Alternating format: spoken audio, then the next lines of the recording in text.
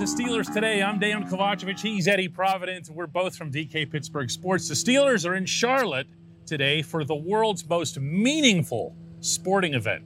Can't wait for it, man. Okay, yeah. We got a city guy playing Kenny Robinson. Yeah, there you go. That's about as interesting as these things usually get. What's funny, Eddie, is that Mike Tomlin over the years has tried so hard to build up the Carolina game internally. Does it qualify as a Tomlinism? Not quite yet. Okay. Not quite yet. We're but getting what he there. does is he'll cite highly specific examples, naming names of players, all of whom have been forgotten, by the way, who made the team because of something that they did in the Carolina game. And he makes it known to everybody. Yes, he does. Everybody inside Steelers HQ, so they have some kind of sense that, hey, this matters. This is serious. Yeah, this is business. At the same time, what are we looking for here? What's left? Like, what are the battles? For me, and I know we talked about this yesterday, but it's the running back battle. I mean, you've got really maybe two spots between three guys, and Jalen Samuels, Benny Snell, and Kalen Ballage. And Anthony McFarland. But I think he's a given, man. Like, You're talking about bubble guys. I'm talking bubble guys. Okay. And for me, Benny Snell's the odd man out. I think Jalen Samuels is definitely gone. I just don't think he has the pedigree that these guys do. And Benny Snell has been hurt. He hasn't been on the field. Well, and Kalen Ballage is actually a serviceable, decent running back. Yeah, a lot of this is going to come down to the number of players at a given position that they keep. And, of course, that always ends up being way more about special teams than anything else here. Ballage, to me, has been not the third best running back. He's been the second best running back in camp behind Najee Harris. He is absolutely a lock in my eyes. And Anthony McFarland has had a good camp as well here. Beyond that, because like you said, you guys talked about this on yesterday's Steelers Today. What else is I'll throw out a couple. Okay. All right. One, I want to see Joe Schobert stay in the game for at least a half, maybe more, because even if he's, risking getting hurt and whatever else here, hey, man, it's football, okay? He has to be on the field and get comfortable. And he acknowledged, by the way, the other night that he didn't. Yeah. He didn't feel comfortable. And the thing is in football, it's one thing to stay healthy, but it's another thing when you're in a new system and you're the guy that has to make the calls, you're wearing the green dot. Continuity is a huge thing. Knowing the calls, knowing the system, getting those reps it's crucially important. And he's got one game left to get those reps. So, I'd like to see him on the field. And the other one that I want to see is more of Dan Moore. Because I like how he's been playing. He's been violent. He's been physical. He's been good. And I want to see him get a little bit more time in the first half of the football game. Well, unfortunately, he's going to get that time because Zach Banner hasn't been able to stay on for any sustained period, and that's not a positive. What's your outlook on Dan Moore? What do you think his potential is for this season? It's too soon to tell because he's a rookie and he might not get onto the field, or he might get on the field for the wrong reason. Yeah, and I'm not ready to, go overboard about any kind of rookie offensive lineman until we see them in games and playing in anger.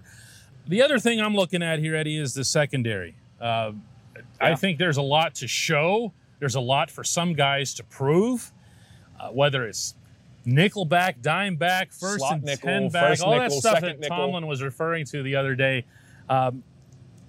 Terrell Austin is the secondary coach, and here's some of what he had to say in advance of this game. You always like to see guys in game circumstances. Practice is sometimes easier because you're comfortable against the guys you're practicing against. And then when you go into a game and you're playing different guys, then guys react differently. And so the games are important that way. So we really would like to see them in the game, but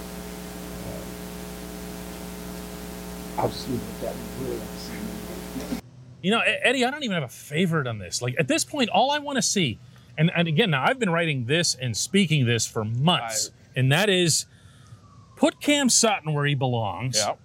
And put James Pierre at the position that he's earned. Yeah. And we're gonna see how this shapes up. I do think that what happens in Charlotte tonight will be influential in that regard.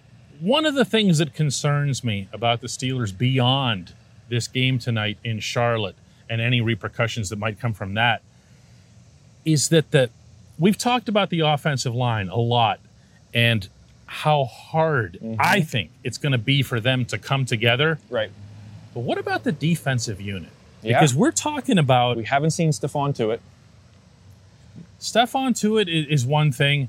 TJ Watt is another. They've missed, obviously, both significant chunks, and both for obviously very different reasons. But is there any worry there at all? I mean, given how much time they've already spent together with, Cam and Tyson and... Look, I think when you have veterans like they do on the defensive line, every one of the guys we just named is a veteran. Cam Hayward is a leader.